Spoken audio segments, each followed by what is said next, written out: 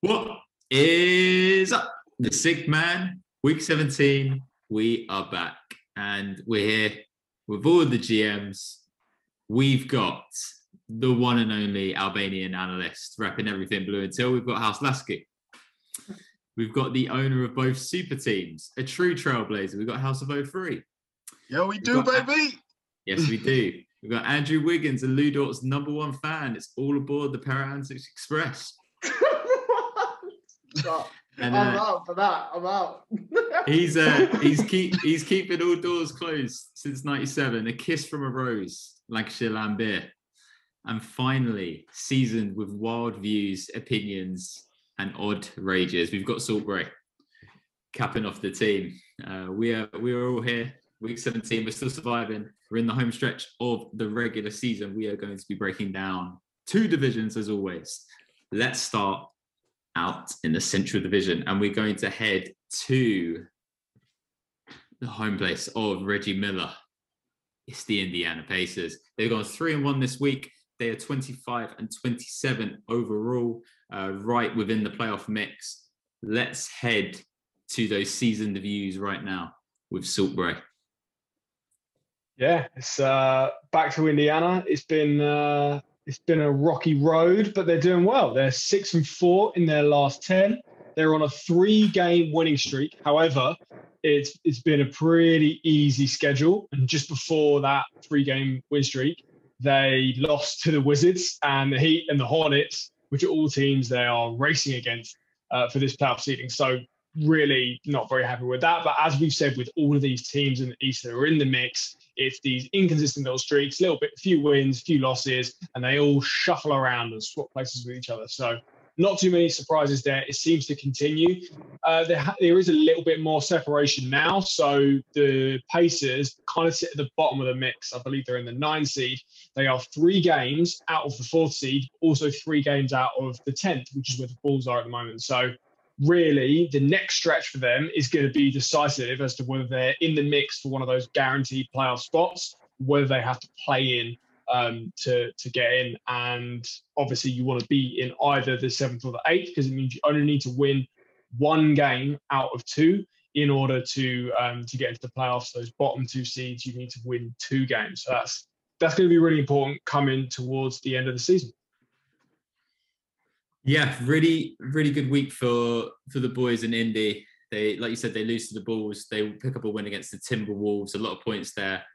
A win against the Magic, and then the win against the Grizzlies, where Brogdon has a near triple-double, Sabonis has a near triple-double, and Levert drops 34 points, which is really encouraging. I think that it's a good stretch for them. They're under 500, so we're going to see how they progress, which seed they end up. We're going to shift focus when we're talking about Indiana Pacers, and I'm going to talk about the WNBA team's jersey drop, which was fire. Straight fire. Also shout out to them, because NBA dropped these earned jerseys, which come out every year, and it's just, I don't want to see it, man. It's just boring, and they're just trying to find a way to make money, but this drop was good. I am putting it in the chat. The Indiana Fever, which is the WNBA affiliate, got a jersey to celebrate the 25th anniversary of the league. The jersey is based on Stranger Things. If anybody watches it, like Stranger Things, yeah, it's fire. I've put it in the group chat for everybody watching at home. Yeah. This is what the jersey looks like. It is so nice. Fire. Oh my goodness. Question I want to ask you, Bray. Give me your favourite jersey of all time, man. My favourite jersey? Oh, it's got to be that 90s Bulls pinstripe, the black one with the red pinstripes. Oh, it's so fire. I've got the Pippin, because the Jordan's like £300. That's not the best pinstripe in my opinion, bro. I think the Magic pinstripe is fire. The Magic one is very nice. I do agree, but personally, like, I've got to be a homer for the Bulls there. Other ones that spring to mind, I do really like the retro Timberwolves jerseys, the ones that KG wore when they were good. And I really like the black Heat ones that they wore for Wade's last season. That is I think that was probably the original time, Vice. The original Vice, yeah.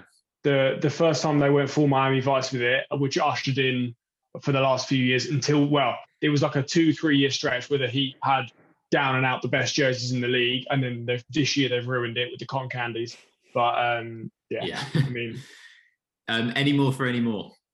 yes, I do have some more. So for the Pacers, I do want to just flip back because I talked 3 weeks ago about Karis LeVert came in. He's been balling. You mentioned he had 34 points. He has been getting buckets, but it's only been 3 weeks. He's still fitting in. It's very kind of my turn, your turn. He gets points, doesn't really do much else. It's good to see that Brogdon and Sabonis have a nice little two-man game going.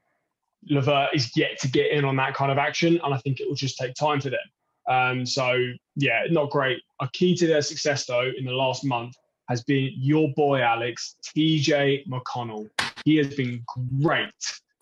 Big shout out to him. So he's been, in the last month, he's been averaging 10 points, 3 rebounds, 7 assists, and a steal on 60% shooting. He's just kind of been everywhere for them. Works really, really well. And honestly, if he keeps up this pace for the rest of the season and they end with a playoff spot, he could be in the 6th man of the year conversation, I think, because he's been really, really good for them, in my opinion.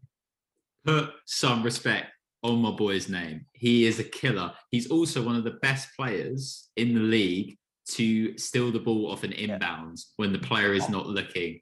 And I personally love to do that. So that resonates with me. Bray, concise, factual, love it.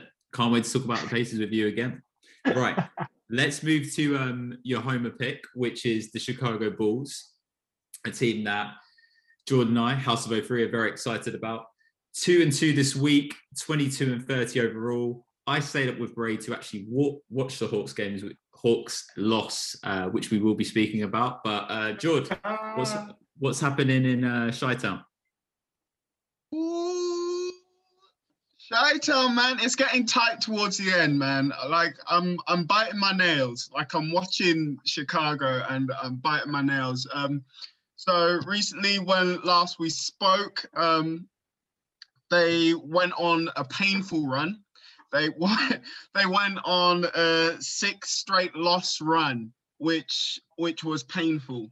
It was extremely painful, and as the players and the coaches have pointed out and keep on bringing it up, it always seems to come back down to their defense and their communication on defense. It doesn't seem, even though they have their key players which are doing bits on defense, like Patrick Williams and Thaddeus Young is up there as well. It's just when they're stretched too far or they're trying to handle more than one thing, that support and that backup isn't there, and then it crumbles. So that's been a big issue which they're looking to sort out going forward, and they're looking to develop as well. As you mentioned, 2-2 this week, and yeah, in the last 10, 3-7. So yeah, it's testy because it seems like they're just going up and down and not really finding that consistency, really. Look at their week. They beat the Pacers, good win. They beat the Raptors, good win. They play the Hawks. We're going to speak about it in a minute. They lose to the Hawks. Then they lose to the Timberwolves. Just a note on that Timberwolves game. Karl-Anthony Towns hit a 3 to close the game. And it was a fitting tribute because the Wolves has actually left out a seat for Kat's mum. It's a really nice moment. You know, I know we're not speaking about Timberwolves, but I just wanted to bring that up. But the main piece that we're going to talk about with the Bulls is that Bray and I, along with Ultra, we stayed up to watch the Bulls Hawks because we were like, oh, Zach LaVine's got 39.5. Yeah. Jordan, I want to take the ball out of your hands. So I just want to put it in the hands of Bray and Wildy to speak about this. Being these are your two teams. What did you see? Bray, first of all, talk to me about the Bulls. Yeah, so on the Bulls, and George, you alluded to this. It's the defense. It's so inconsistent, and they have some good defenders, but their team defense is absolutely terrible. Like 6 to 8 times in this game, they let Vucevic get switched onto a guard or like a small forward. That can never happen because he can't stay in front of anyone.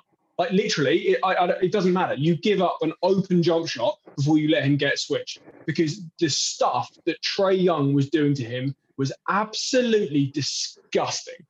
Honestly, it was dirty. You even saw in the Timberwolves game when Vooch closed out on Cat, and Cat basically just faked really easy jab step to fake him out. Vucevic fell over on the 3-point line, and Cat ran in and dunked it. It was like he honestly cannot be anywhere outside the key. Gosh, you're killing him.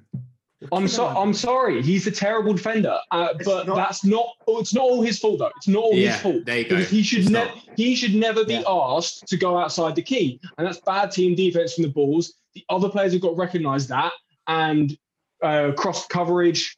The third guy's got to come in to switch across, and then he's just got to rotate back to the paint, because he's big body at least, so he does some good in there. But when he's not in the paint, it is ugly. It's just modern switching defenses. Everyone wants to switch. Positionless basketball. Can't switch Vooch. But then if you look at some of the other guys, you look at Patrick Williams. Yeah, sure. Like he switch him onto anyone, onto a big guy, onto a small guy. Same with Thaddeus Young. He's been playing center. When they've got Tice out there, you switch Tice onto whoever you want. When you got Troy Brown out there, you switch him onto whoever you want. And they've got these like offense defense lineups, and they haven't been able to figure out what the kind of what works yet. But honestly, they've got a lot of new players, and I'm critical of the defense. They should improve it over time. Unfortunately, they don't have it at the moment, but hey. It sounds like Bulls could do with Wendell Carter Jr. But sorry, carry on, Alex. Time is very against the Bulls. I'm getting a bit nervous, but George. So Bray's going to talk about this later in Shoot Your Shot, but the ESPN list of the top 25 under 25 dropped last week. Considering Patrick Williams, and I didn't even know this, is the second youngest player in the NBA at 19 years old. He's averaging 10 points per game and 5 rebounds. Was he snubbed? In my mind, yeah. I have to say he was, and I think my main reason for this, like, you see what he brings to the team on the court. Like Bray mentioned before, you switch him onto anyone, they're gonna have a tough night. Even Bron has credited him. Even Kawhi Leonard has gone out and credited him.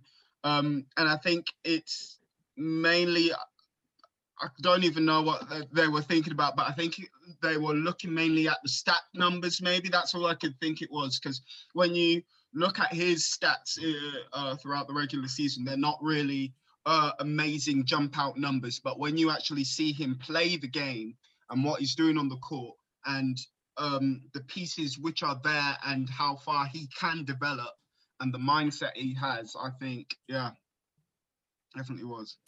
Very interesting. A couple of other things to close out on the Bulls is that Thad is still in the starting lineup, but he's struggling to put up numbers as efficient as what he was. And also Markkanen is coming off the bench for them as well. That's an interesting dynamic for them.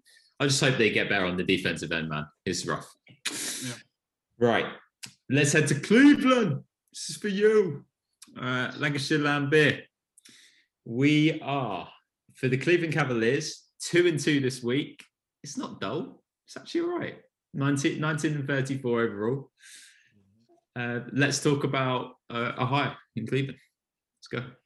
Cleveland, yeah. So 2-2 this week, although they've only won 3 out of their last 10 games. So it follows probably the rest of the teams in the East down there who just can't really buy a win at the moment.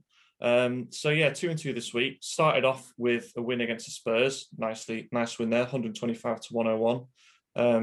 Darius Garland got his career high, 37 points. Also managed to get himself 8 assists in that game. And Colin Sexton chipped in nicely with 22 also. And the main reason for that win basically came from the Cavs shooting. They were at 52% from the field and 35% from behind the three-point arc, whereas the Spurs 42% from the field, and they were only 19% from three-point. So very poor there from the Spurs. So Cavs did well there on defense, and considering they're actually historically throughout the season probably one of the worst teams from their opponent, scoring the most from three-point percentage. So nice to see them restricting the Spurs there. And then another win against OKC, 129-102. They actually only led by 4 at the half, so really good second half performance there, just to really, batter OKC there. So Sexton 27 points, and then Kevin Love, who's obviously made a resurgence into the team of late. He's played the last 6 games. He managed to get 18 points and grab himself 11 rebounds. And then Cavs doing what they do in the Lancashire Lambeer house, giving out wins to the Raptors. It's what we love to do. It's a common theme, isn't it, man? It's a common theme. We'd love to help our own, really gentleman's agreement. Exactly, giving the Raptors confidence. Raptors scored 47 points in the first quarter and led 87-54 at the half. So nice little boost of confidence to the Raptors. You're telling me they scored 87 points in the first half? Yeah. Gary Trent Jr. got 44 points and only missed 2 shots, which was ridiculous. And George, how are you feeling about that, George? I don't want to talk about it. So that was a nice blowout loss there. And then they lost a bit of a narrower game to the Pelicans, 116-109. They actually led by 10 after the first quarter, and it should have been 9 at the half had Jackson Hayes not decided to make a half-court shot, buzzer beater, right at the end of the second quarter, and then Zion just went mad in that third and fourth quarters. So a loss to the Pelicans there. So it leaves them with work to do, but yeah, that's the Cavs. We stay in Cleveland for my stat line of the week. Isaiah Hartenstein, 12 points, 8 rebounds, 6 assists, 3 steals, and 4 blocks in 25 minutes. There's nothing more I like than good production off the bench in limited minutes. Love that. Matt, I want to talk to you about something. Colin Sexton liked a tweet which said that Kevin Love stole 120 million from the Cavs. It was the heist of the century. But I want to ask you about Colin Sexton getting paid. He's got 1 year left on his rookie contract. He's having a really good season. Do you think he's viable to get the max? Would you give him the max if you were a GM?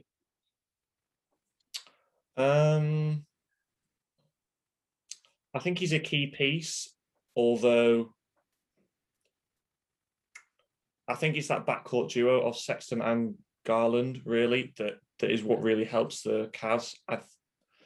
Is one more valuable than the other? I'd say Sexton is a very promising player, but I'd say Garland is actually just as equally important to this Cavs side. Sexton's obviously got youth on his side. Maybe it's a bit too early for that max contract in his career. I think he's only about 22 at the moment. So yeah, it's a bit of a tough one, but I'd say with the Cavs in general, they do have quite a promising young core. They've got like Jarrett Allen as well. So it's whether it's what they do with Sexton, really. Ideally they keep him, but yeah, I think there's foundations to be built upon, and I'm going to go out on a limb here, right, with the Cavs, and I've crunched the numbers for this season, right. This is my wild prediction.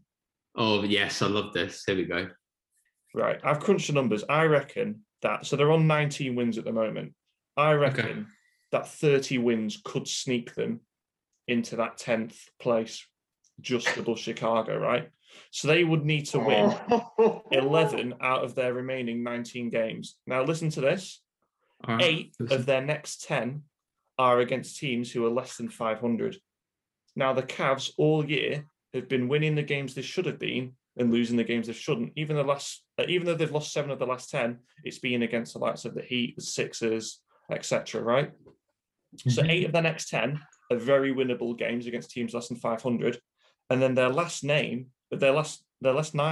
matches are all against big hitters such as the Suns, Nets, Heat, who I think, as Braze alluded to plenty of times, could they be resting players come the end of the season? So could the Cavs get 11 wins? But you've got to go out on a whim here. So you've got to make a claim. Either you're not, are you going to go for it, or are you going to leave it? I'm going to go for it. Yeah. Good decision. We like it. So Chicago will be out. Put it on a post-it note, Ernie. Put it on a post-it note. I'm writing it down right now. Make a prediction score. That's what we need. That's what we need. Yeah. Maybe we come with it next week, or maybe in the final month. I love it. Love it. Right. Let's move from the awful to the horrible. But I was looking at this team and I was thinking, oh my Lord, we might actually go above 500 for the first time all season. It hasn't happened. No. The Detroit Pistons have gone 2-3 this week. They're at 16-38. What a miserable old time it is in the Motor City. Oh yeah. Wildy, camera's not on for good reason here. Yeah. Disgrace, isn't it? Talk to me. Disgrace. I mean, they are. Shame. They've doubled down on having a bad season to help get themselves a better draft pick, I think. So, their record is abysmal. Obviously, it's kind of been that way all season, but shameful. Hey, it's probably their plan, so they're probably quite happy about it. Not the players, the organisation. They got a win against the Thunder, which Thunder's basically throwing out a G League team at the moment because they're running their young guys and sitting all their vets. So a win against the Thunder, it doesn't help my percentage because Thunder are also on my roster, and it doesn't do much to say that Detroit are doing amazing. So. But just on some positive stuff, Saddiq Bey's continued to play well. He now leads all rookies with 3-pointers made at 120. I've also seen him getting down in the paint and banging a bit too, which is really good. I said at the beginning of the season that I thought Saddiq Bey was a better pickup than Killian Hayes, which at this point is a little bit hard to judge because Killian Hayes has been out. He's now back on the day-to-day list with possible play, but he's still not had any stretch of time to show us what he can do, even though when he was playing it wasn't too spectacular. Jeremy Grant is now out as well at the conclusion of this week with right knee soreness, so they're going to have a lot more of their young guys running, so they're going to look even more like OKC of the East at running younger guys. So I can't see them. How convenient. What's that? What did you say? How convenient that he's out with right knee soreness with about a month to go. Yeah. They haven't even put him as day-to-day. It's just straight out. He's just out. They should just put tanking. They should just put out tanking. Out due to tanking.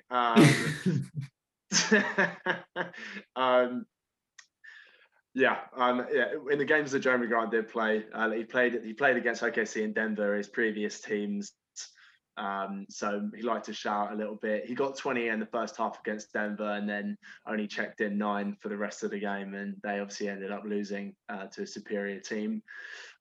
Corey Joseph, though, when they played the Kings, they've just picked up Corey. He's played 11 games with them now, and he's averaging 11 points for them, which is the highest he's averaged for any team. It's only 11 games, granted, but I've liked Corey Joseph in the past. He's had some moments when he was with the Raptors. He had a few moments in the playoffs, so he carries himself in quite a nice way. So bit more sort of veteran presence there to help the team mature, but without taking too much away from the young guys, in their development.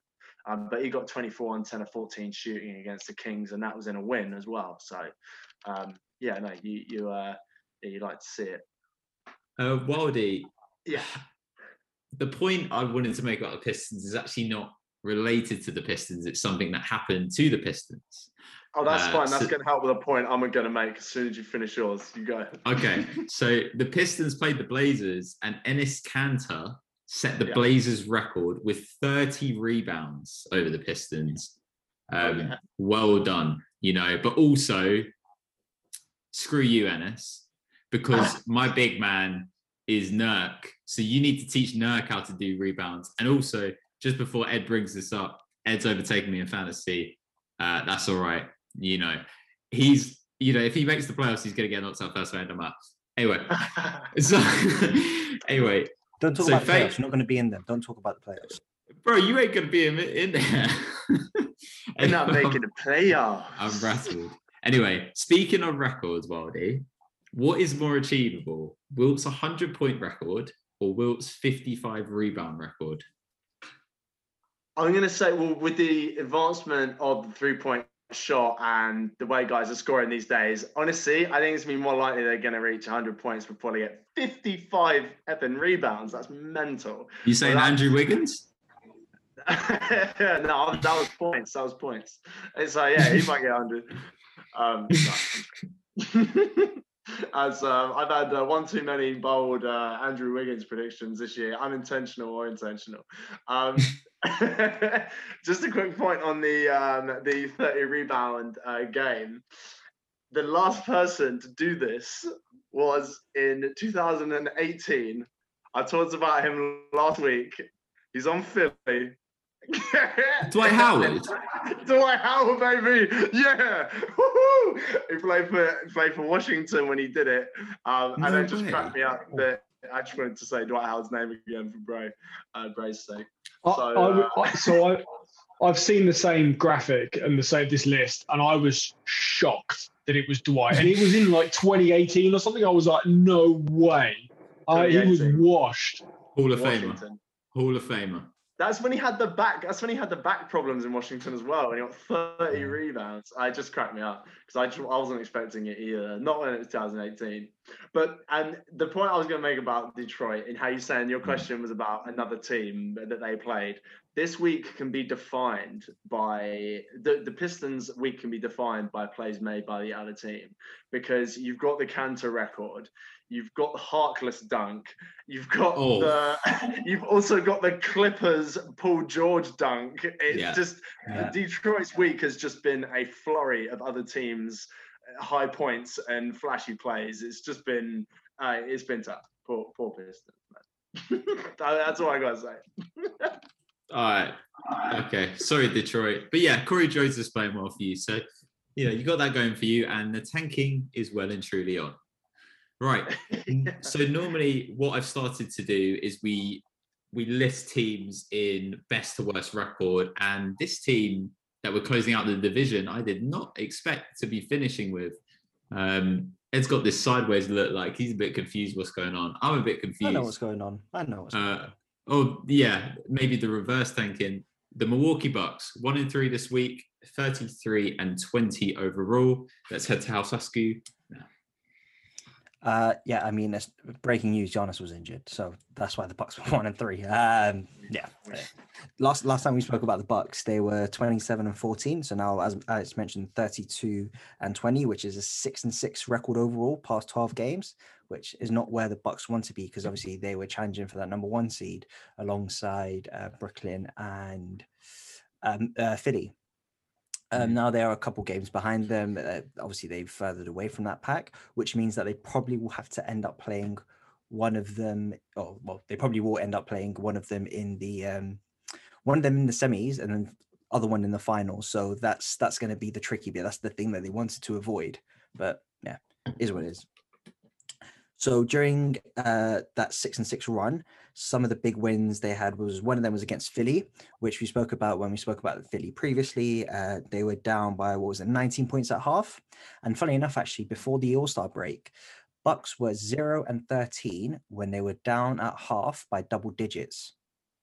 And since then, after the All-Star break, they've managed to win a couple of games by overcome a double-digit deficit at the half. Again, one of them being Philly, when Giannis did a Juju Smith and sat on the logo. So yeah, did that. I actually like that reference. We lost that game. They didn't win that game. We lost that game. But yeah. What? Yo, I'm out, man. Sorry.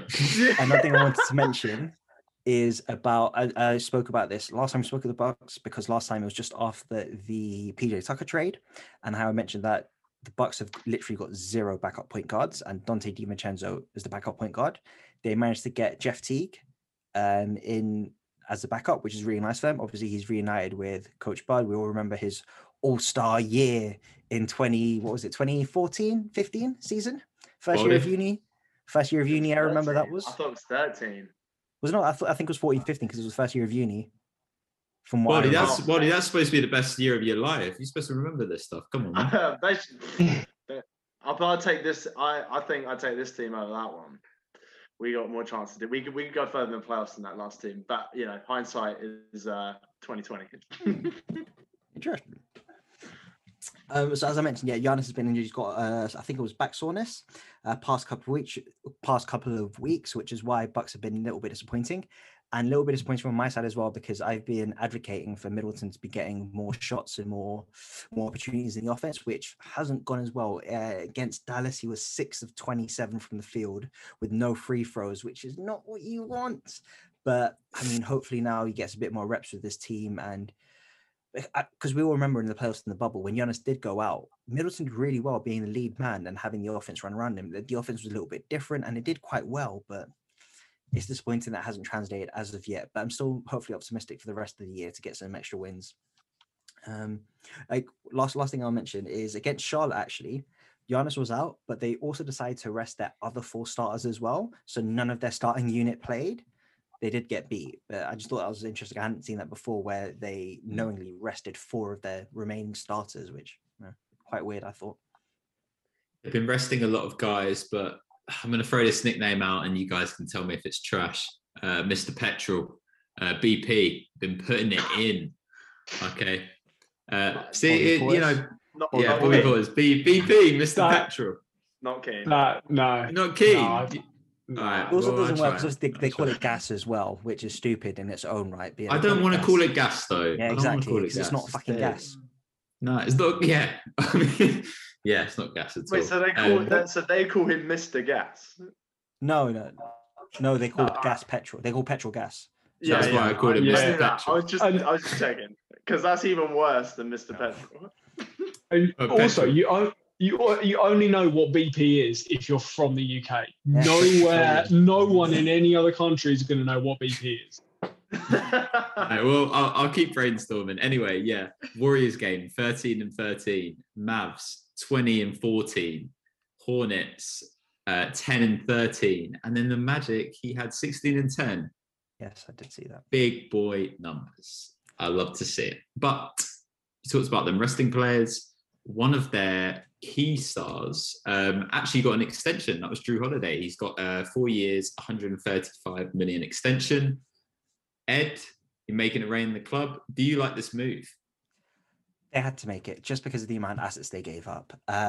If they didn't pay him and he did leave and he wasn't on the Bucks any longer, that would have felt like they wasted all those assets on something that never happened. And Drew Holiday is your favorite player's favorite player.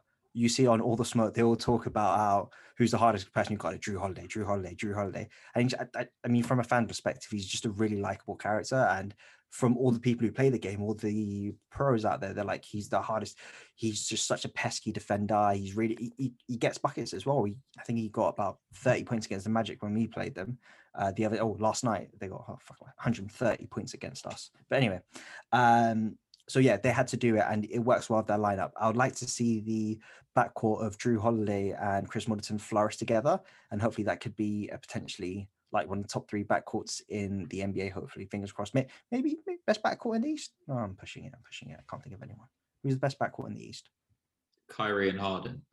Oh yeah, fuck! I forgot about them. Yeah, they got no chance. Yeah, but I love Drew. I'm a big fan of Drew. Happy you got paid. All right, wraps up Central. Take a short break and then we're going to head to the Southwest. Southwest Division. Where do we start? We start in NOLA. We start on Bourbon Street. We start with House of 03. 2-2 this week. 24-29 overall. The New Orleans Pelicans. What an interesting season it has been. George, take it away. Oh, the New Orleans Pelicans, mate. It's been good, man. It's been good. 2-2 this week, like you said. Last 10, 5-5. I mean, I don't have much to complain about on that. As long as we're not going down, I'm good with that. So in the past couple of games, they've had Cleveland, they've had Philly, and they've also had Nets, just to name a few of those. Nets, they did lose, going 139 to 111.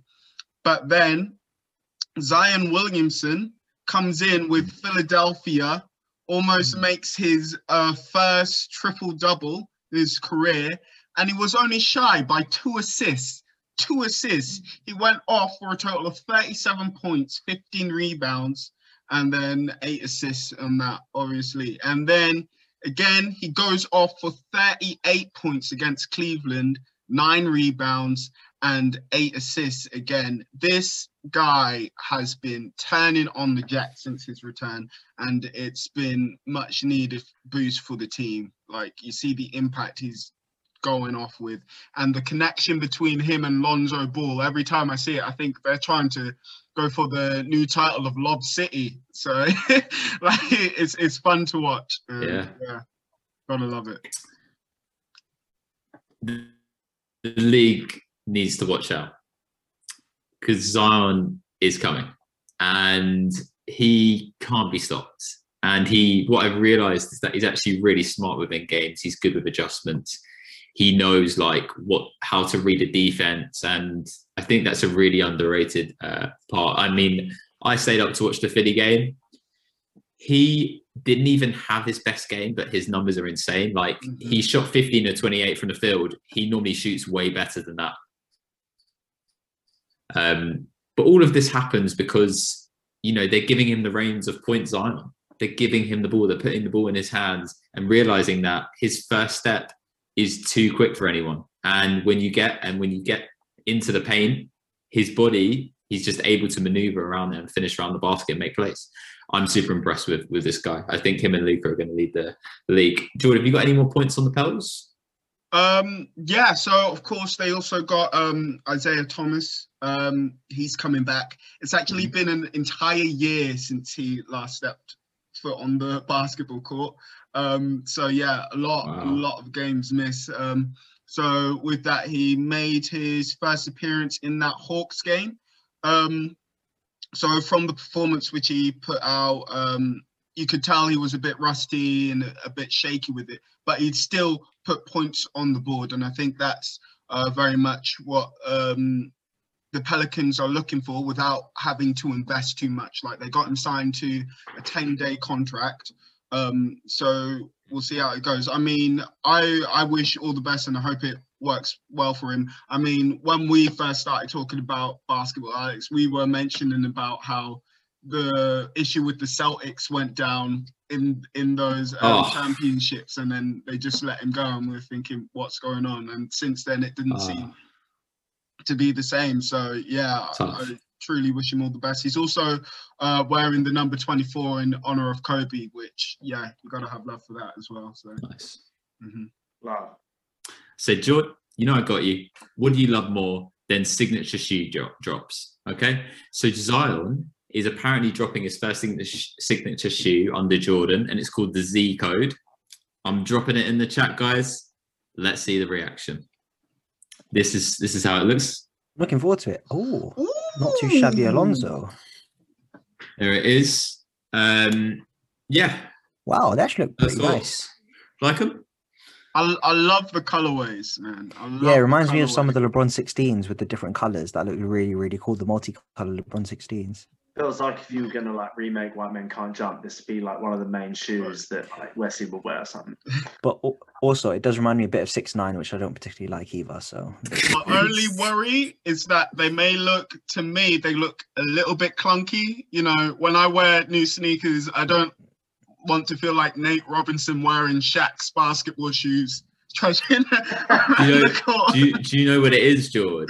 I think maybe Jordan have seen Zion burst his shoe in college, literally just stepping, and they thought, okay, we need to make this some sort of impact. So yeah, maybe it's that. Yeah, no, but are we a fan of the shoe? I like the shoe. Even if it looks a bit clunky now, once you break in a clunky shoe, like I play in like Allen Iverson answers, man. That's like wearing like pillows on your feet with rubber soles, and like you break them in, and they feel cushy afterwards. So I know what you're saying, but I think they've been good. That's right. Heard it here first from Joe Wildsmith, the Reebok correspondent. Reebok are paying him on the side to advertise. Speaking about Wildy, we need a 3-on-3 between the 6 men one day. Like outdoor facilities are opening up. We need some. That'd be amazing. I need to punish Bray. I need to punish Bray. Bro. Oh, Bray is having none of it. Bro, you better turn up. You better go KG. Yeah. That's wild. Because I mean, for those who don't know like my size and Bray's size, Bray is just like fucking like, yeah. Bray, no words. That's it. I think dude, I think we got to move on after that. But yeah, 3-on-3 coming soon. The gel, I'm excited for that. Right, Lancashire Lambeer. Let's head to Tennessee. Memphis Grizzlies, also 2-2 this week. They are a smidge above 500, 26-25 overall. Let's talk about the Ja Morant-led Grizzlies. Yeah, the Grizzlies, same old. Well, always is. 5-5 in their last 10, 2-2 in their last week. Actually, only one game above 500. They love everything being equal, and they are sat in 8th now in the West. They've now overtaken the Spurs. That's more on the Spurs having a bit of a slide rather than the Grizzlies having a bit of a rise, but we'll take that. Let's consolidate that playoff spot. So yeah, this week started off with a great win against the Heat, 124-112. Dylan Brooks getting 28 points. Valanciunas grabbing 20 points, 10 rebounds. And then a nice tasty win against the Hawks, in which they kept Trae Young to only 14 points. Oof, quite nice for Trae, as they beat them 130-113. And something interesting in that game that I noticed, all of the starters for the Grizzlies scored 16 points or more. And this has been quite a theme of late, with all the starters scoring in at least double figures. That's good to see that there's a lot of contribution from the Grizzlies really across the board of late. And then a narrow defeat to the Knicks in overtime, in which they led by 9 at the half, and Ja Morant missed the game-winning floater at the buzzer, which meant the game went to overtime. And then Julius Randle took control in overtime as the Knicks took the win. And then another narrow defeat to the Pacers. But all in all, it's good in Memphis, and it's been same old, and that playoff spot looks like it's they're in a comfortable position. Talking about the Knicks game, the Grizzlies threw that, because that was the same night as the Pelican Sixers, and the Grizzlies were up comfortably, and then I checked back and I was like, oh, it's gone to OT. But credit where credit's due, because Anthony Edwards actually called out RJ Barrett and was like, well, we need him to take the last shot. That's who we want. He actually tied the game, so that's really cool in other news. And also, I think the Memphis are actually playing really well. I don't think that, they're 5-5, but like you said, they're getting really good contributions. You've got Valanciunas, who dropped 34 and 22 last night. That's ridiculous. Slow-Mo's doing his things across the board with steals and blocks. But Brooks has improved in terms of scoring. He's now in double digits, which is good for them. But we're going to talk about someone who is a second-year player, and that is DeAnthony Melton, with potentially one of the worst nicknames, probably worse than Petrol. His nickname is An. It's just dead. Yeah. Nobody calling you An. But he's been playing really well recently, and he's shooting 57% from mid-range on the season and 68% at the rim. This guy is 6'4", so that's really good. He is on track for the biggest increase in three-point percentage in history, from 28% to 45%. Can you tell me who is second on this list? I can give you a couple of clues. He is a South African journeyman who got arrested. See if you know your knowledge. South African. Any clue, Matt? No? Not a Scooby. What year period? What year? It's a former player now, but like 2010s, yeah. I think of South Africans. He's Switzerland. He's Swiss South African player. Oh, Thomas Aflosha. Yeah, I didn't want to add the Swiss because I thought it'd be bait. But yeah, Tabitha Falocia was 28 to 44. But yeah, the Anthony Melton, that's amazing. Like normally you only see like 2 or 3 percentage increases. Matt, is there anything you want to talk about with the Grizzlies? Like anything that you've seen? Any insights from the Grizzlies? I think you pointed out with Melton really. he's actually missed the past 3 or 4 games through injury, and that's where they've lost those games against the Knicks and the Pacers. And I was just having a look through his stats, and he's averaging about 1.8 threes made per game throughout the season. He's made 4 3-pointers 7 times this season. They've won every time of the Grizzlies in all of those games. So when he's shooting, he's shooting well, and they're winning. And the same applies from the field goals in general. He's averaging 3.7 field goals a game, and when he makes 5 or more, the Grizzlies are 11-3 throughout the season. So when the Anthony Melton is on form, when he's shooting well, the Grizzlies get the win. So if he comes back from this injury and continues this form, then the Grizzlies are sure to make this playoff spot. Yeah, and I'm going to shout out Desmond Bane and Xavier Tillman continuing to put up good numbers in limited minutes. Shout out to you both. Right, let's head to Dallas with Jay Wild. Oh, what? Look at this. Another 2-2 week. There's teams copying everybody. But I looked at the overall and I was thinking, wow, I didn't realize the Mavericks are that good. 29-23 overall. This is a big change from when we last spoke about them, Wildy. Am I right? Yeah, I mean, when last time we spoke, they were 2 games above 500, if I remember correctly, and they've just been slowly climbing ever since then. They were one of the teams that got hit the most with all the COVID stuff earlier on in the year, and they had a schedule that was a lot weaker just at the right time when they had all their guys coming back, which pushed them to get that 500, and now they're cementing it, which is fantastic. So, in terms of big, they went 2-2. You're right. It was a bit of a weird week because they beat the Jazz, which is really awesome in great fashion. Jalen Brunson 20 points, Richardson 17. And Luka with 31, with his patented almost triple-double, which Luka has done that countless times. Every time you see Luka's stat line, it's like he's like 1 rebound or a few assists away from it, but he went 31, 8, and 9. And then they go and lose to the Rockets, which is weird. But look, if you look at all the numbers from that game, Dallas hit 10 threes and Houston hit 17. And that is the kind of league that it is. If you hit more 3-pointers, statistically, you're more likely to win. And that's just the way it goes. It's just obviously a numbers game. So look, Houston playing with a chip on their shoulder. Dallas must have thought it was a night off, but got proved wrong by John Wall. They're 10th in offensive rating and 13th in defensive rating, which makes sense given the position they are in the Western Conference. You'd hope they work their way up a little bit more in either one of those categories if they want to make a deep playoff run, because the West Coast is stacked. So who knows what kind of run they're going to be making. But Porzingis has also been showing some really good signs. He only played in 3 out of 4 games, but he got 23 points, 26 and 31. So he's looking on good form, he's scoring with confidence, and that hasn't been the case all season. So yeah, it's good to be seeing that, man.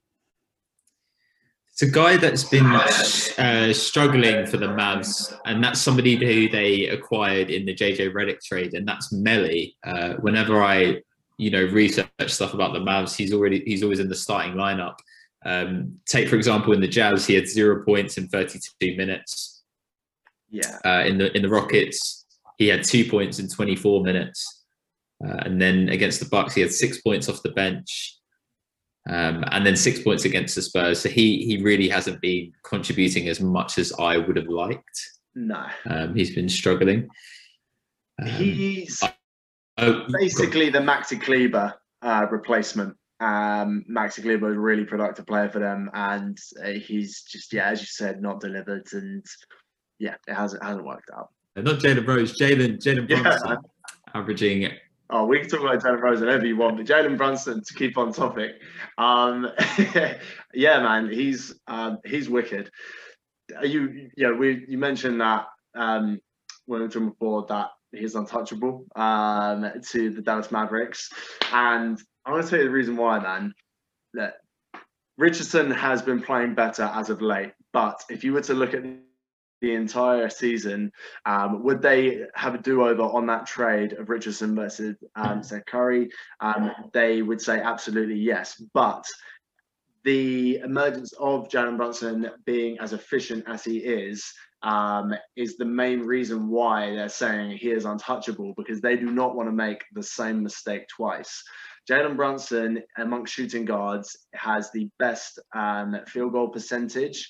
Amongst shooting guards, he's 17th in three-point percentage. Seth Curry is actually 13th. So they're very close to each other, but, you know, the margins of difference is so tiny that hey, I'll take it. So look, he's really filled the role that they thought Richardson would. So that's why they're saying he's untouchable, because they don't want to make a move, the same mistake they made when they gave away Seth. But the plus side to it is that Richardson is now upped his game, so now they got best of both worlds. Jalen Brunson, he's averaging 12.8 points per game, 3.5 rebounds, 3 assists in 25 minutes. And then you also, like you mentioned, Brian Windhorst said he was untouchable at the trade line. But Wildy, out of your 6 teams, in the 6th man, who is the most untouchable team? So am I picking them if this is the playoffs, or are we talking about regular season? Let's say you get to keep the teams that you already have in the playoffs. Yeah. Okay, right. And so, yeah, he's untouchable. He's your number 1 team, basically. I gotta say, man, I'm loving. I have Phoenix take it for me. Just fine. Yeah, fine. You'll be off the podcast next week. We'll get a replacement then. Yeah. You know, I set it up and it's the wrong answer. Should we move on to the Spurs? They're more durable, baby. It's all right. The new girl comes along. Chris Paul experiments, all fancy. Nah, I get it. No, it's fair. It's fair. No, because Doc's the new girl in Philly, baby. Listen, there's a shiny new toy in 5 teams. I'd say one thing that isn't new about Doc, and that's his voice. Lord. Right. He's like Wheezy. He needs a new squeaker. All right. So the Mavs played this team last night. Really good game to watch. 2 rivals going up against each other, sort of reminding of the good old times with Duncan v Dirk. But sort of with a new twist. The San Antonio Spurs, 1-3 this week, 25-26 overall. That win actually snapped a big losing streak. How's Lusky? Yeah, I just don't want to look great when I talk about them, because I ain't trying to hear Spurs being overrated and overachieving, as true as it may be now. It wasn't before, but it is now. So last time we spoke about the Spurs, they were 22-17, now 25-26. So as Alex mentioned, they were now below 500, which is disappointing for the Spurs. That means they went on a 3-9 record since we last spoke. Their 3 wins: Cavs, Bulls, Kings, nothing to really write home about. Their losses: there are 2 losses in overtime, 1 to the Hawks, another to the Pacers. Disappointing. 1 possession losses against the Hornets and the Nuggets.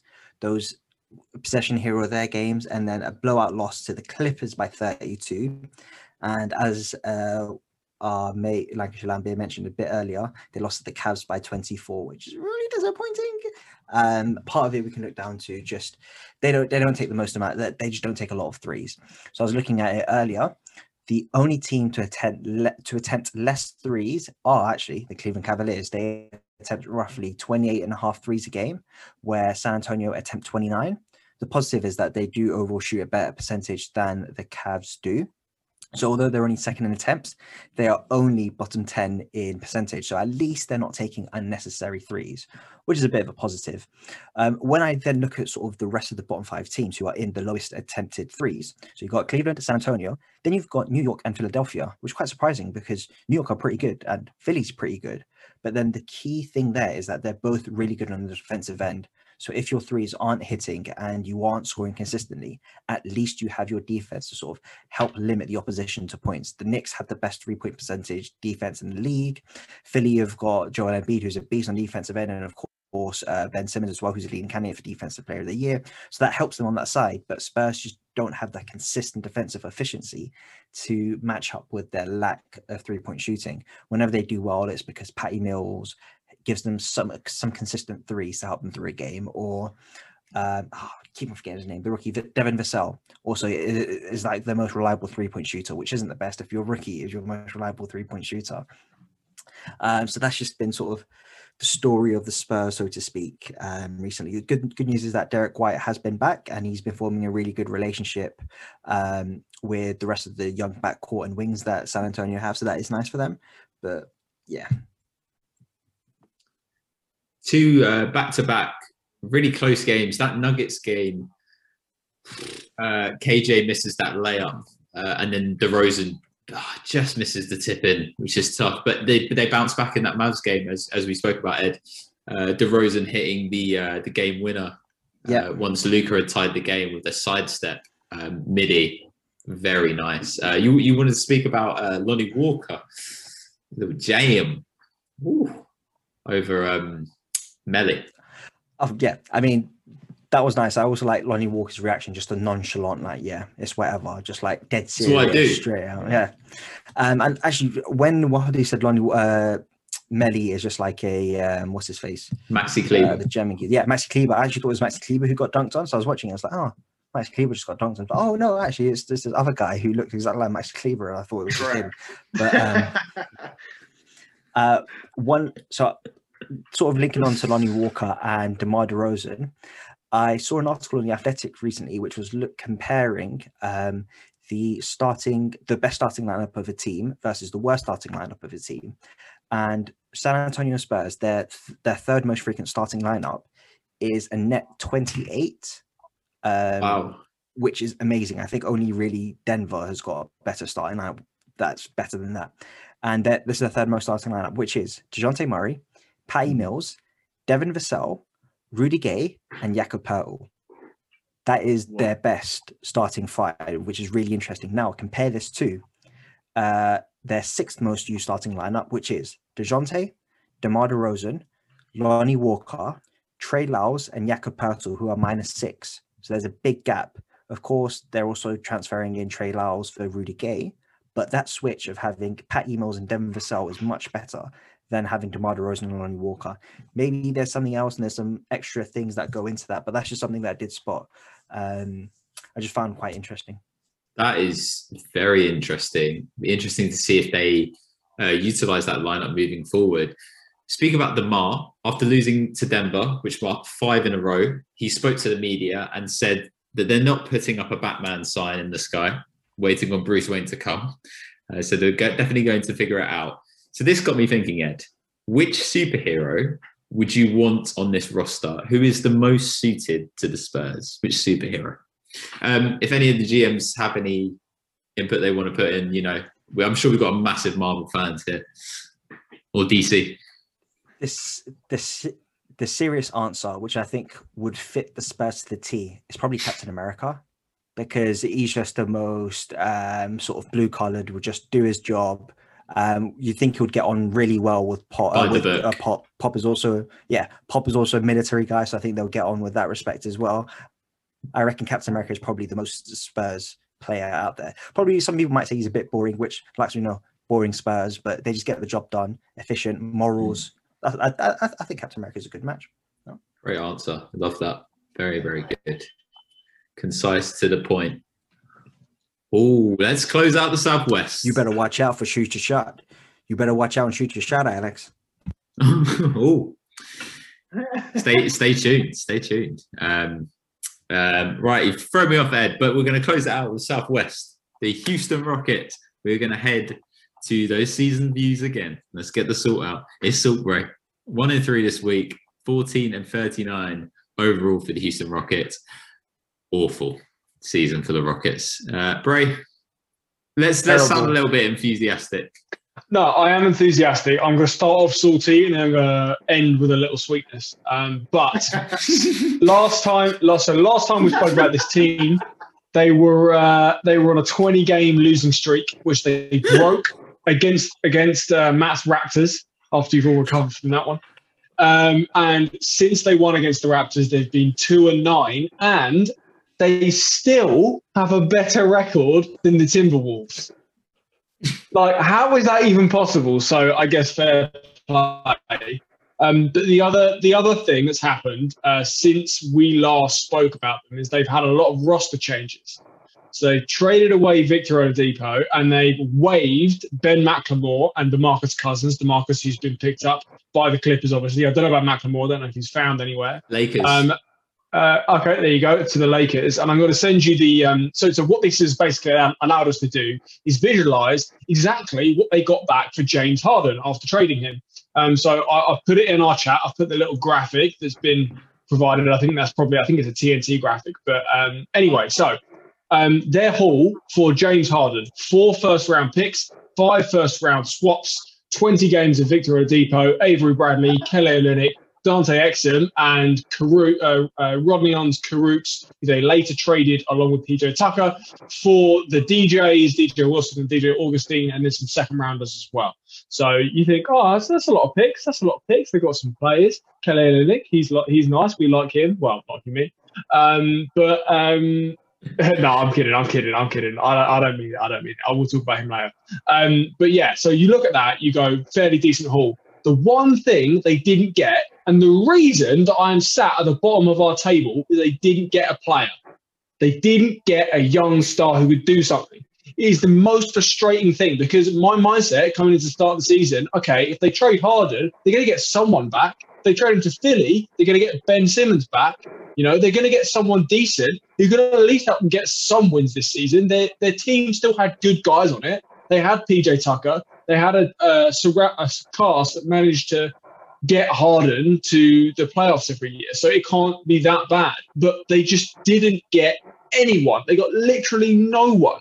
And it is the fault of the Rockets front office. It is the fault of James Harden for being so specific in where he wanted to go, meaning that the price just wasn't market value. And it is so frustrating for the Rockets fan base, especially with the moves that they did to get Chris Paul. They're out picks. You know, they might lose their first round pick this year as a result. It's just really tough. I'm exasperated and I'm sorry about it. Right. I want to talk to you something, because you said you were going to bring up this guy, but I'm going to bring it up before you are. I think we need to settle something here. So Kelly Olynyk was put on blast by Bray during the trade deadline videos. He's averaging 17 points per game, 58% shooting, and 8 rebounds during his stint with the Rockets. Bray, I think it's time to apologise, man. Look, I never said I didn't like Kelly Olynyk. I didn't like Kelly Olynyk in his role with the Heat. I didn't think he was a good fit there. I think they had other stuff they could do. I don't particularly like Kelly Olynyk on defense. I don't think he's athletic enough. But anyway, he has been putting up numbers, albeit in 9 games. Yeah, 9 games he's had of 17, 8 and 3. So let's calm down a little bit. But he has been really good. So fair play to Kelly. He's coming into a contract year as well. So he's looking to get paid. He's getting big minutes, lots of shots. So props to him. I think he is going to get paid. I think a team's going to look at him and go, you know, we really like him. But one thing I do want to kind of highlight for the Rockets, it's not all bad. Now, one of the things that they've really, really struggled with is having players available. So John Wall, only 34 games out of 53. Christian Wood, only 30 games. Their starting lineup, which now includes Olynyk, who's only played 9. Kevin Porter Jr., who they managed to steal away from the Cavaliers, has only played 16 games. And the lone player who's played every single game this season is Jae'Sean Tate. Now, as a 5, that is not terrible. Let me read you off their averages. Wall, 21, 3 and 7. Christian Wood, 21 and 9. Kelly Olynyk, 17, 8 and 3. Jae'Sean Tate, 11, 5, 2 and a steal. Kevin Porter, 15, 4 and 6. These aren't like terrible players. They've got, you know, DJ Augustine coming off the bench, 10 and 4, nice guy. You know, he's an NBA player, someone you want to have. So, my question... Sorry, the fact file, good stats is nice guy. Nice guy, yeah. We're not the Houston Rockets. I mean, look, I'm sure he is. But anyway, so they are currently they're going to be one of the worst teams in the league. Let's live in the future. Let's say they manage to pick up Cade Cunningham next year. They re-sign Linux. Maybe they make another draft guy. Maybe they pick up someone in free agency. This team being not terrible, what percentage do you give them to make the play in the top 10 next season? 5%. Right. Have you seen the West? If this means you're going to pick them again next season, think about it. This is not going to bode well, bro. You're invited back, bro. You're invited 90%. back. Bro, you can take them. 90% they're going to make the playoffs. 90%. I mean, yeah, like, okay, I just wanted to run it past. Not everyone's being as optimistic as me with these guys. There is a path to redemption for them because, honestly, the guys they have aren't completely terrible, in my opinion. But again, all comes back to that. They didn't get a player in the James Harden trade. For this season, it definitely ain't the one. I've been covering them and looking at them all season, and it's not been the most fun. You've been hoodwinked, Bray. And also, Ed, Bray's going to tear up his piece of paper where he just wrote down all those viable pieces. It's like, oh, damn, it's not good. Timberwolves. They're pieces. They can, to be fair, they can get stuff with these pieces, though. Like, if you want to try and go younger with some of these guys, sure. Like, if I was them, I would re-sign Kelly Olynyk just so you can trade him. Okay. That's the smart thing to do. He's a piece everyone wants. Let's head to the leaderboard. That's where we're going. Right, let's go from top to bottom. I'm surprised that this hasn't changed. House Lasky is still at the top. 179 to 140. He is at 56%. His best team are the Clippers, who are number one in the power rankings, actually. Sorry.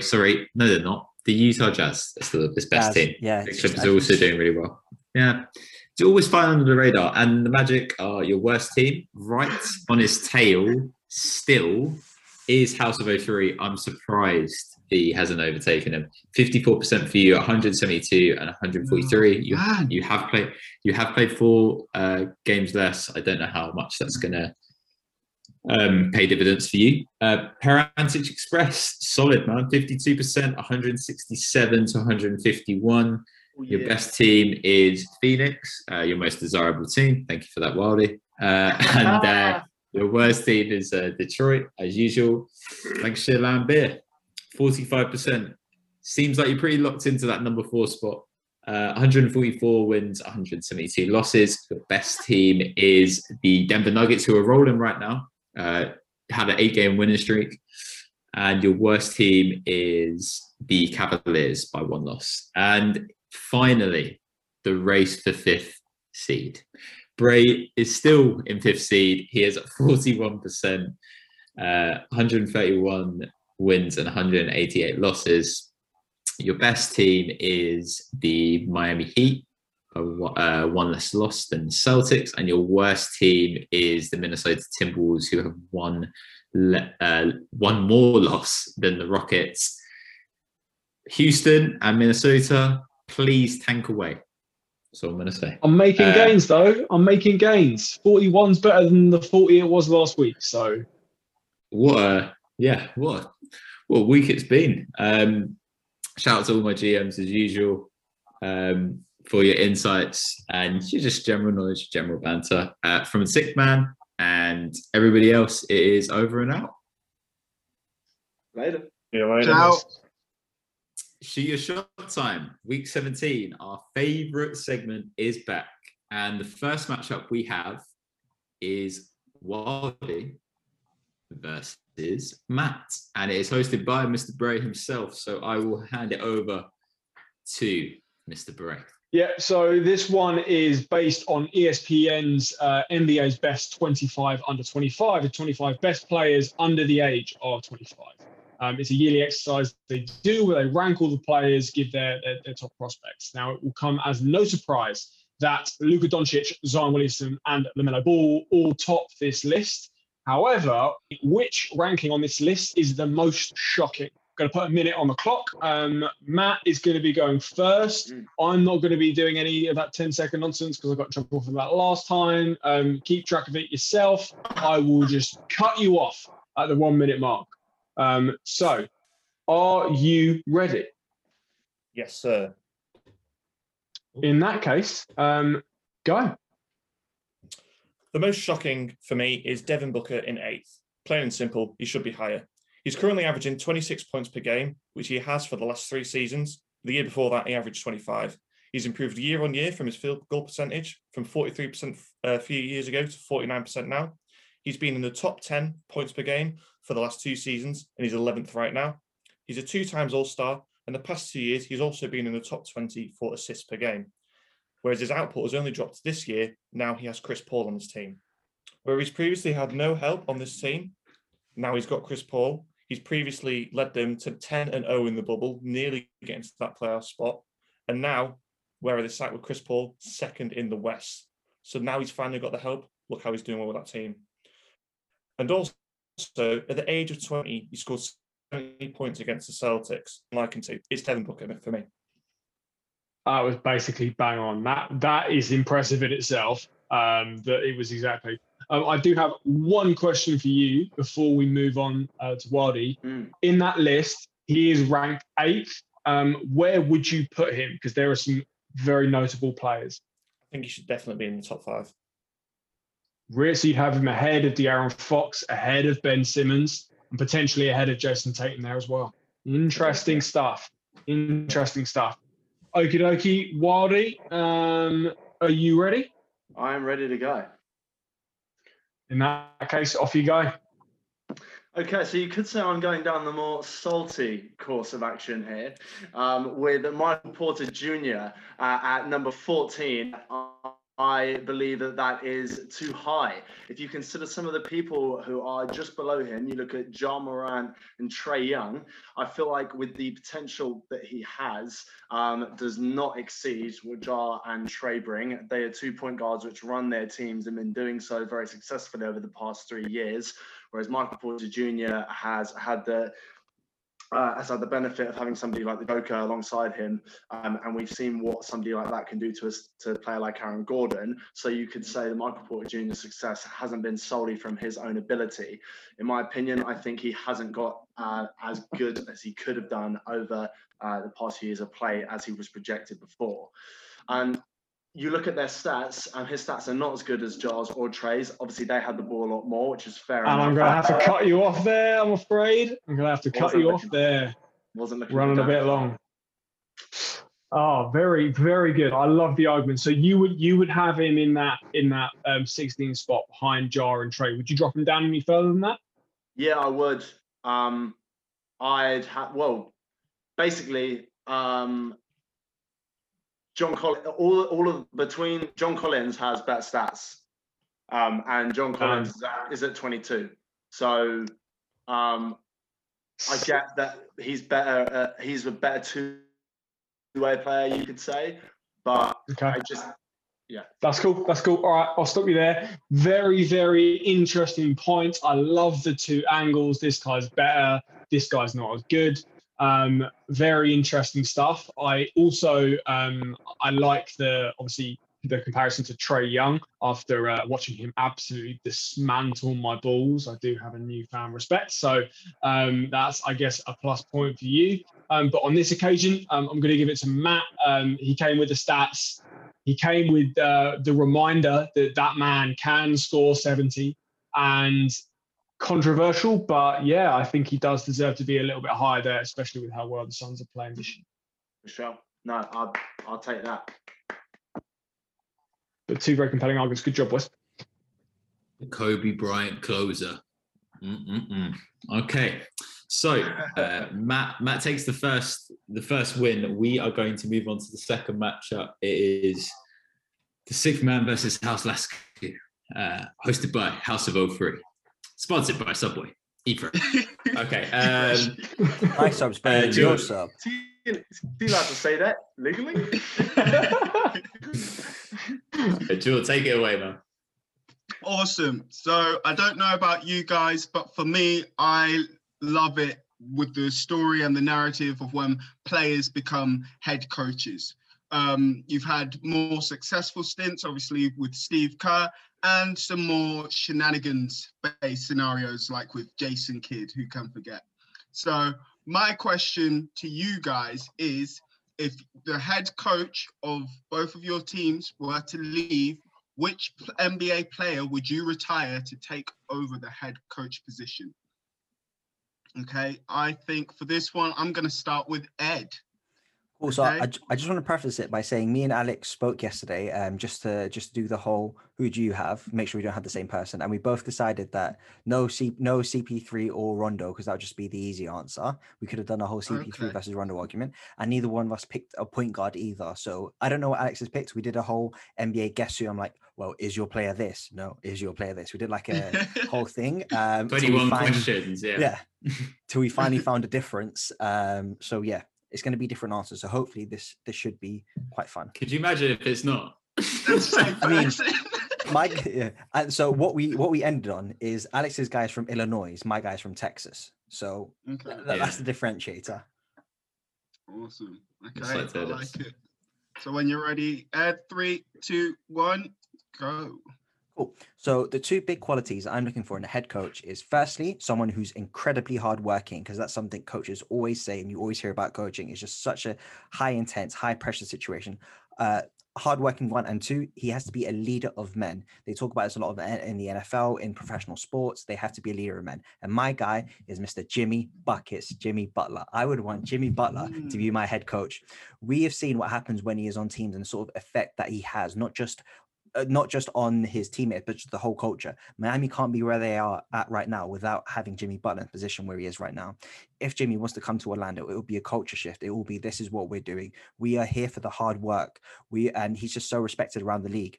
So, and this is someone who went from being a primary defender, that was his job. He was the quote unquote LeBron stopper back in the day, to developing his game and becoming an elite player, a perennial all-star, perennial all-NBA. Having this development is a big reason why I also feel Jimmy Butler would be a great head coach. Time. Nice. Awesome. I like that. Ooh. Very good. Very good. Tomball, Texas. I have an image in my mind of him running people out of the court, just playing the players as well. Making them cry. I remember who was talking about it, but did you hear how, like, during that infamous game in Minnesota, he was playing with a Rollie on, just casually with a Rolex on? Yeah, I think it was on Gilbert Arenas' podcast. Someone was talking about it, like, yeah, he was just playing that game with a Rollie on. I'm like, fucking hell, this guy's built differently. Okay, Alex, I'm ready for this? Yeah, stay ready, get ready. Okay, 3, 2, 1, go. So coaching is defined by Martins as helping athletes develop their physical, psychological, and social abilities to the greatest potential. I'm going with one of my favorite players, Andre Iguodala, a player whose basketball resume has helped shape his experience of preparing for coaching. Physically, guarded the toughest matchups in high-pressure situations. He stripped Westbrook and passed to Clay, who hit the go-ahead three in the famous Game 6. He had the clutch block on LeBron to win Game 3 of the 2017 Finals, and he stripped your boy Lillard in the Game 2 West Finals in 2019. Psychologically, his intelligence earned him all defensive first team in 2014 and second team in 2011. He also sacrificed coming off the bench to win the first chip, where he ended up winning up Finals MVP in 2015. Socially, he's been a part of great teams, gold at the Olympics in 2012 and the World Championships in Turkey in 2010. He was an all-star in 2012 and a 3-time champion. He's also he's into his business ventures, investing in startups, so he's winning on and off the court. Time. Oh. As soon as the 5 seconds came up, Alex was just... Yeah, it just okay, spread out. Tell him to bust the rhymes. I don't think they're gonna get away. Two very good points, and I could definitely see those being crazy headlines if that were to happen. Alex, you brought out all the experience on the resume for Iguodala, which I think again would be tremendous experience to bring to the team. Ed, you went in different route, which was the passion to win like championships and the good fight and drive overall. So yeah, two very good points. Okay, so I think what I'm gonna go with, I think for this one, I'm gonna give it to Ed on this one. I'm gonna swing it.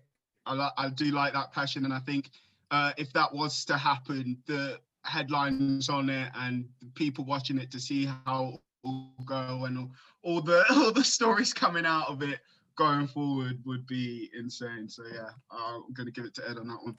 Can I be honest? I was actually going to play myself a little bit because I was going to talk about some of the players Jimmy Butler has played alongside, and I was going to mention Iggy, but I didn't. I didn't have enough time, so I nearly played myself there, and I would have. Yeah. It's the Buster Rhymes, man. That shot clock goes down.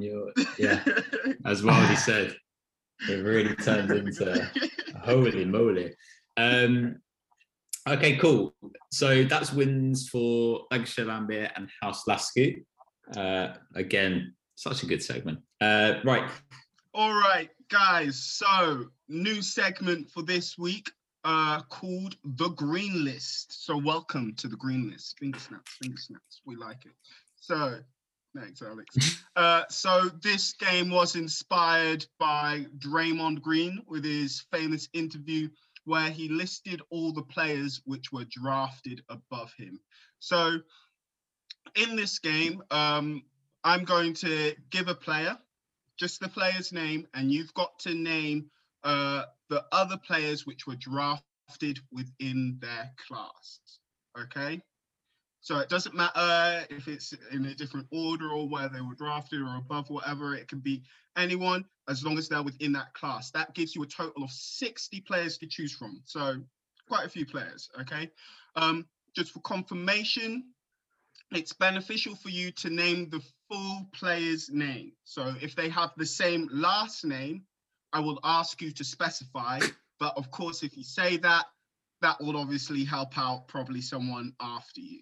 Okay, so it's more beneficial for you to name the full name. Okay, so with this game, as we go around the list, there will be a slight twist. Okay, so the game will be running as a killer or knockout format for those of you who are familiar with those games. So essentially, going around the circle, if you get a question wrong, you will not be out unless the person after you gets the question right.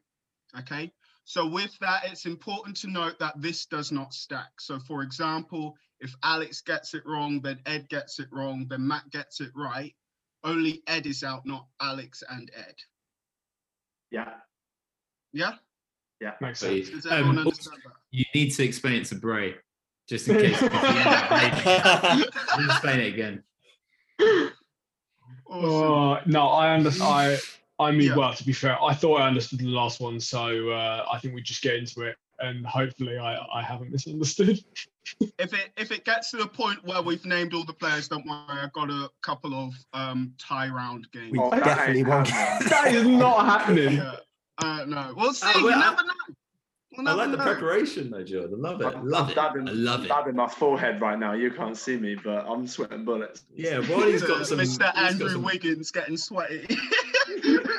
he's got an advantage, bro. We can't see his face. Okay.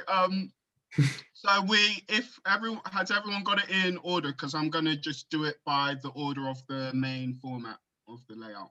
You just let us know who goes first. But yeah, so that's the fine.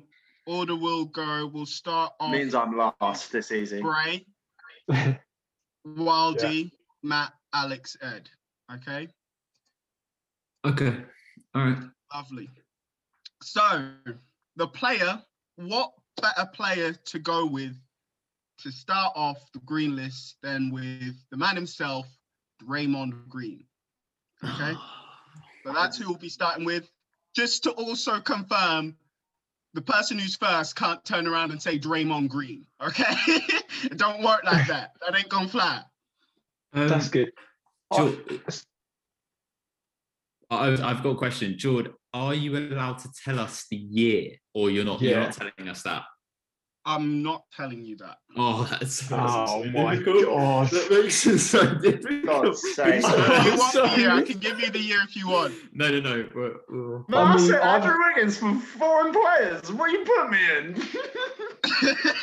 Oh, I have no idea which year. All right. Well, I think it might be 2012 or 2013. I'm throwing stuff out here. I mean, I was thinking that range at least. So at least I'm in the ballpark. Yeah. I think you got drafted around then. Good luck. Good luck. All right. Okay, cool. So I am going to guess. Wait, am I going to guess that player? No, I'm not going to guess that player. Oh, It's so difficult. I am going to guess John Wall. Isn't it? That is incorrect. Oh no, it's Okay. the wrong draft. Yeah. So It's the wrong draft. it's not. This is good. We're working things out, guys. That's Bray going to 2K11 again. Brace just took a grenade for us all. God. I'm hoping because Oh, Wildy's Matt, next. I might please survive get the this first right. round. I But think you might be please get- safe, mate. Wildy, it's Wildy next. Wildy, come on, get this right, Wildy. Get him out. God damn it. 2012 or 2013, eh? I'm just going off Alex's guesses here because they're better than mine.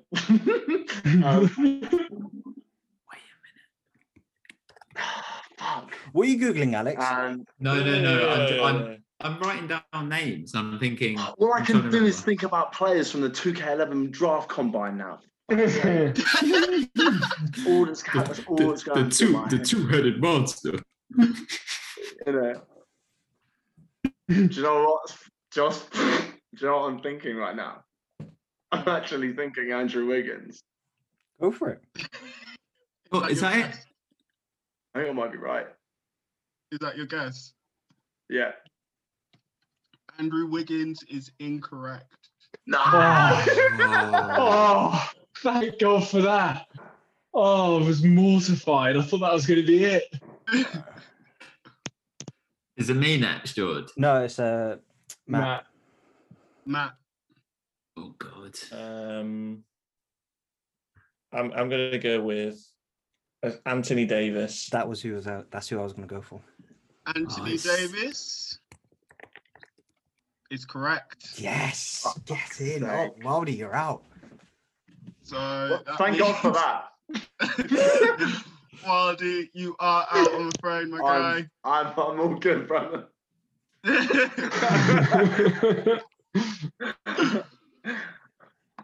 Fuck. Okay. Alex, you're up. Anthony Davis, yeah. All right.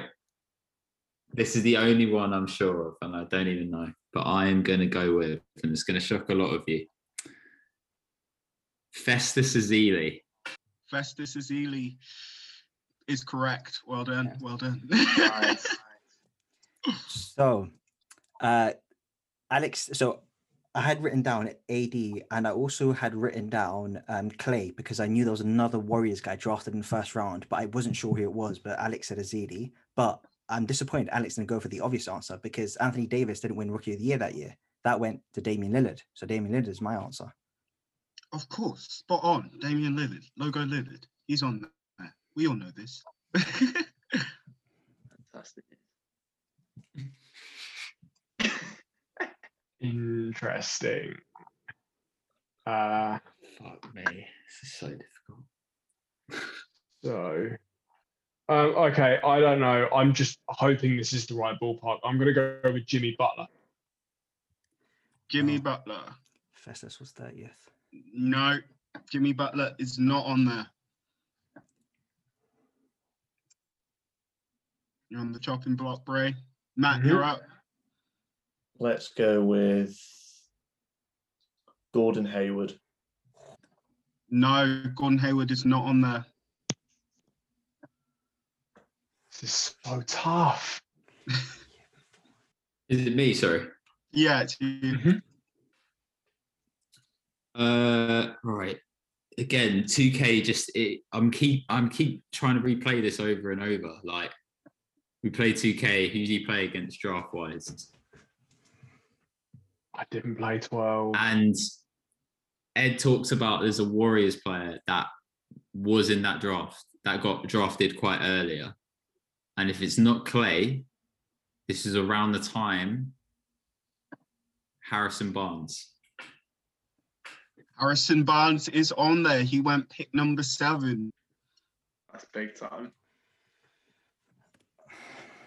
So I know one player. List. I know one player for a fact because I remember the video of Draymond Green and he spoke about, and the one player that stood out for me was obviously an Orlando Magic guy, but you guys probably won't know who it is. So I've got it here, but I just want to get some other ones out of the way. I don't want to risk this one. So the fact that Alex had Harrison Barnes.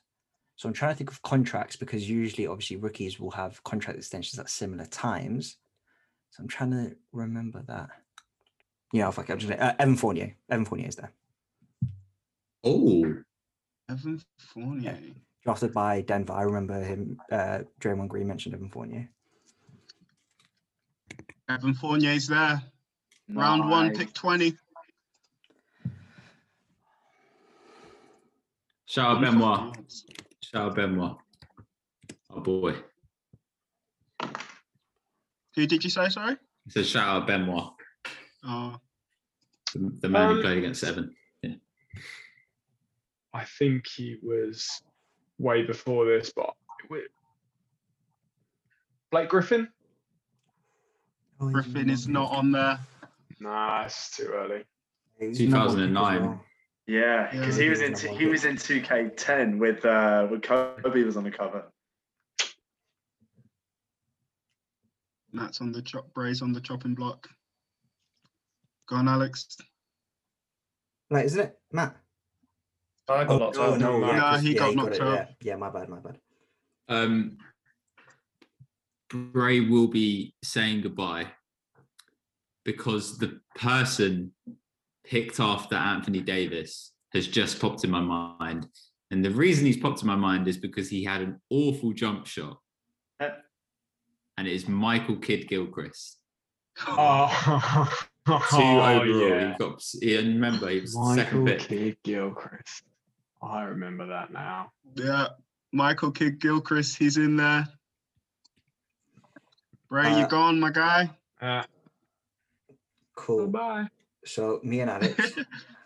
So I've got a couple names down, and the guy I'm going to go for. So for some reason, Boston came into my head, and I was thinking, I was thinking originally Marcus Smart, but no, that wasn't. That was the year after. And on the contract angle as well, I know Evan Fournier's contract's up. So, and this guy's contract's up as well. Thank you, Bray, for telling us that today. So I'm going to take a punt and say Kelly Olynyk. Kelly Olynyk. No, sorry, is in. No, Kelly Olynyk is not on there.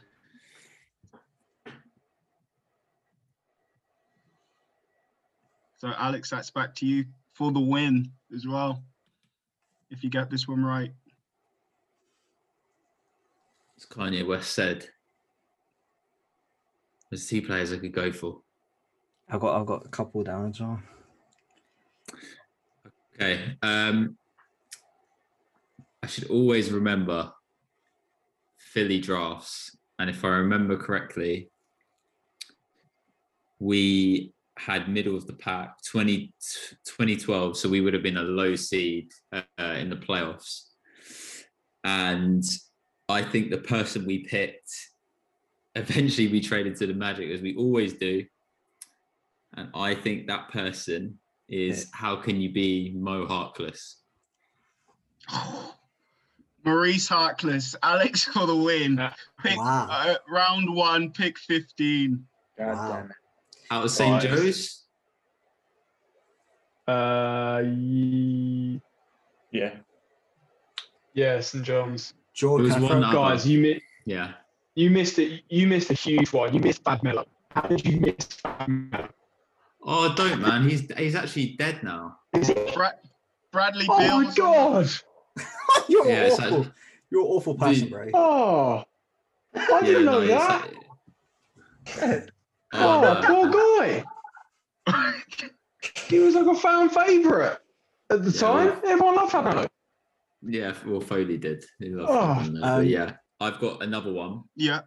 The Pelicans 100% had another pick in that draft, and now I'm remembering who they had, Austin Rivers. Austin Rivers got drafted at the Yes, same time. Austin Rivers was on there. Yeah, I think Rivers. People, which I'm surprised you guys missed. Bradley Beal was on there. It's tough. It's tough. Isn't Isaiah the same year as Kyrie? Because Isaiah went dead last and Kyrie was number 1. Yeah, you're And right. they got traded for each other. That's nuts. Zeller, Tony Rosen, Dion Waiters. Oh, T-Row. Oh, Yeah, man, I thought you love- were getting straight away, so if you figured out what. But he got drafted by the Grizzlies. You got to remember. So we didn't have him initially. Oh yeah. Do you remember Royce White? Do you remember the controversy with that? He was a baller. He was a baller, but he didn't. He didn't want to fly. Yeah. Travel. Yeah. He's so good, man. Such a wasted talent. He was like such a point forward. Such a shame. Yeah. George, thank you so much for No worries, man. you know, dude, we will happily play Yeah. that whenever you want to. Yeah, for sure. The green list, love that. Really good. Yeah, so that wraps up our 17 extra bits. A massive thank you to Bray and George for the shoot your shot questions, and obviously George again for the green list from the 6th man and the rest of the GMs. It is over and out. Later. Peace Ciao. out.